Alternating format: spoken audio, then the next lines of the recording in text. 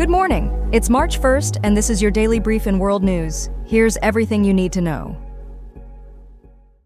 Israeli forces in Gaza have been accused of opening fire on Palestinian civilians in a desperate scramble for food, leading to a catastrophic death toll surpassing 30,000, with more than 100 individuals killed in a recent tragic incident.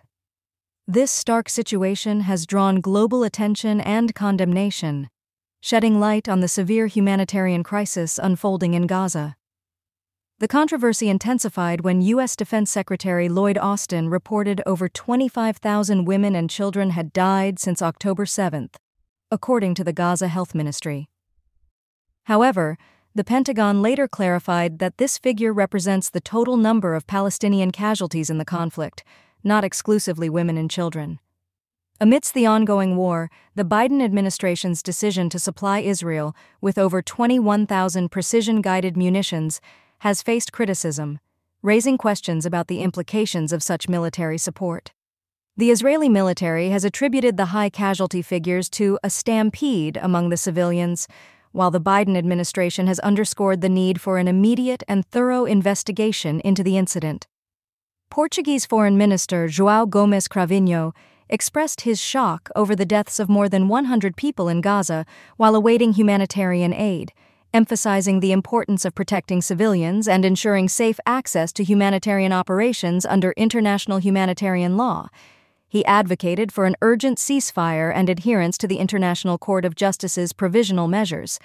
The Israeli army has denied targeting a humanitarian convoy in Gaza, claiming instead to have fired live ammunition at a crowd to ensure the convoy's security. This admission has only added to the international outcry, with the UN Secretary-General condemning the violence and highlighting the urgent need for humanitarian aid in Gaza. The situation has complicated ceasefire negotiations, with Hamas threatening to halt talks on the release of Israeli hostages and a ceasefire agreement. In response to the escalating crisis, the UN Security Council has scheduled emergency consultations, signaling the international community's grave concern over the unfolding humanitarian disaster in Gaza. In a recent State of the Nation address, Russian President Vladimir Putin issued a stern warning to NATO regarding its support for Ukraine, while also highlighting Russia's nuclear arsenal. This address has quickly become a focal point for global attention, blending threats with promises of domestic prosperity. Putin's speech was not just about geopolitical muscle flexing. It also included announcements aimed at bolstering traditional family values within Russia. Among these domestic initiatives were plans to extend maternity benefits and double tax deductions for families with multiple children. Such moves indicate a dual approach of external posturing and internal strengthening.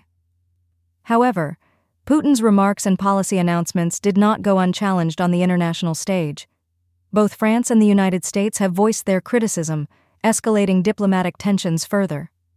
This international backlash underscores the growing concern among NATO countries over Russia's aggressive stance towards Ukraine and its broader implications. Adding to the complexity of the situation is the Transnistria region, where separatists are contemplating a referendum to join Russia and have sought Russian protection. Meanwhile, the Ukrainian armed forces have reported shooting down 3 Russian fighter jets and identifying 511 individuals suspected of war crimes since the onset of the Russian invasion in February 2022. This ongoing escalation in Eastern Europe is raising alarms over the potential for direct conflict between Russia and NATO, as well as the continuing military confrontations in Ukraine. The situation remains tense, with each development closely watched by the international community for its broader geopolitical implications. In a devastating turn of events, Texas is battling the Smokehouse Creek fire, now recorded as the largest wildfire in the state's history, having engulfed over 1 million acres. This catastrophic blaze has not only claimed lives but also extended its wrath into Oklahoma, marking it as the second-largest wildfire in that state's history as well. The severity of this disaster is underscored by the loss of at least 2 individuals and injuries to 4 brave firefighters. Investigations into the cause of the fires are ongoing, yet the role of climate change, with its warmer and drier conditions, cannot be overlooked as a significant contributing factor. The battle against the flames is proving to be exceptionally challenging, with the Smokehouse Creek fire only 3% contained and the Moore County fire reaching 30% containment. In response to the crisis, Governor Greg Abbott has declared a disaster in 60 counties, mobilizing an array of resources in an effort to quell the flames.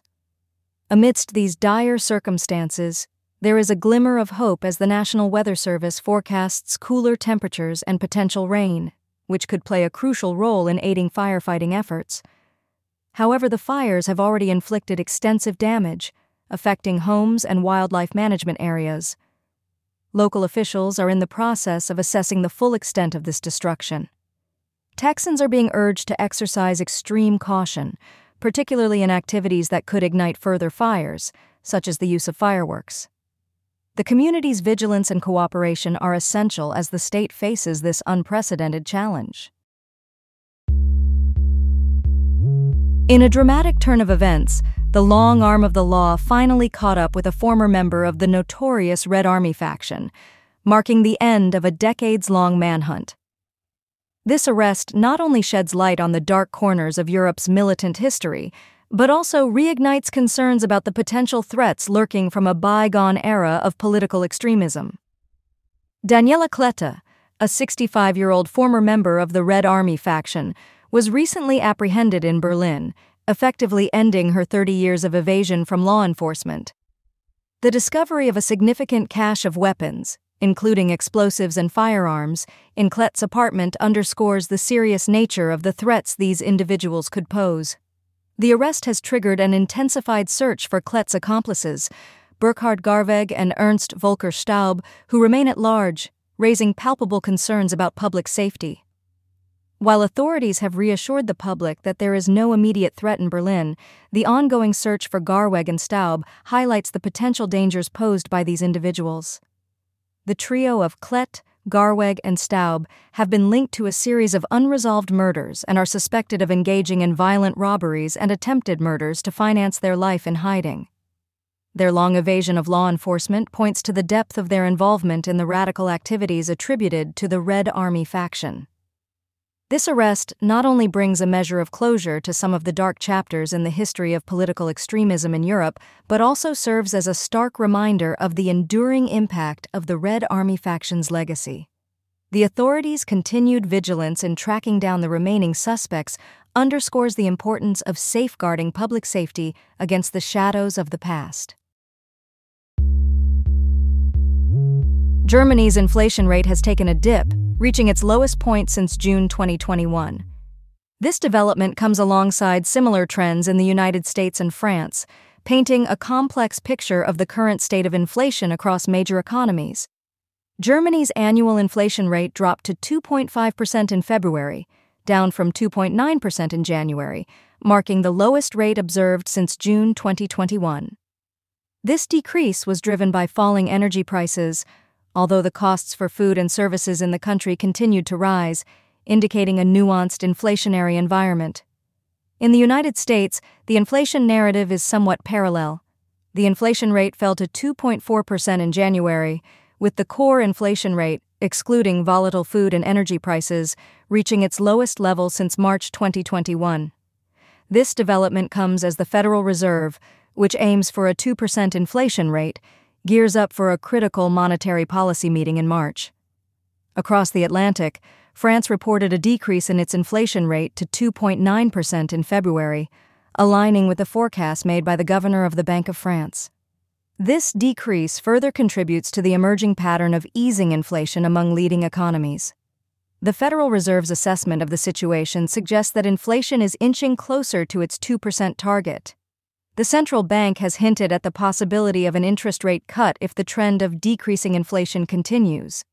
However, it has also emphasized the need for patience, indicating that it will wait for more data before making any decisions. This cautious approach reflects the complex interplay of factors affecting the global economic outlook and the challenges central banks face in navigating toward their inflation targets. This has been your daily brief in world news. To read more about these stories, follow the links in the episode bio. You can also subscribe to these updates via email at www.brief.news. For more daily podcasts about the topics you love, visit brief.news/podcasts. We'll be back Monday with everything you need to know.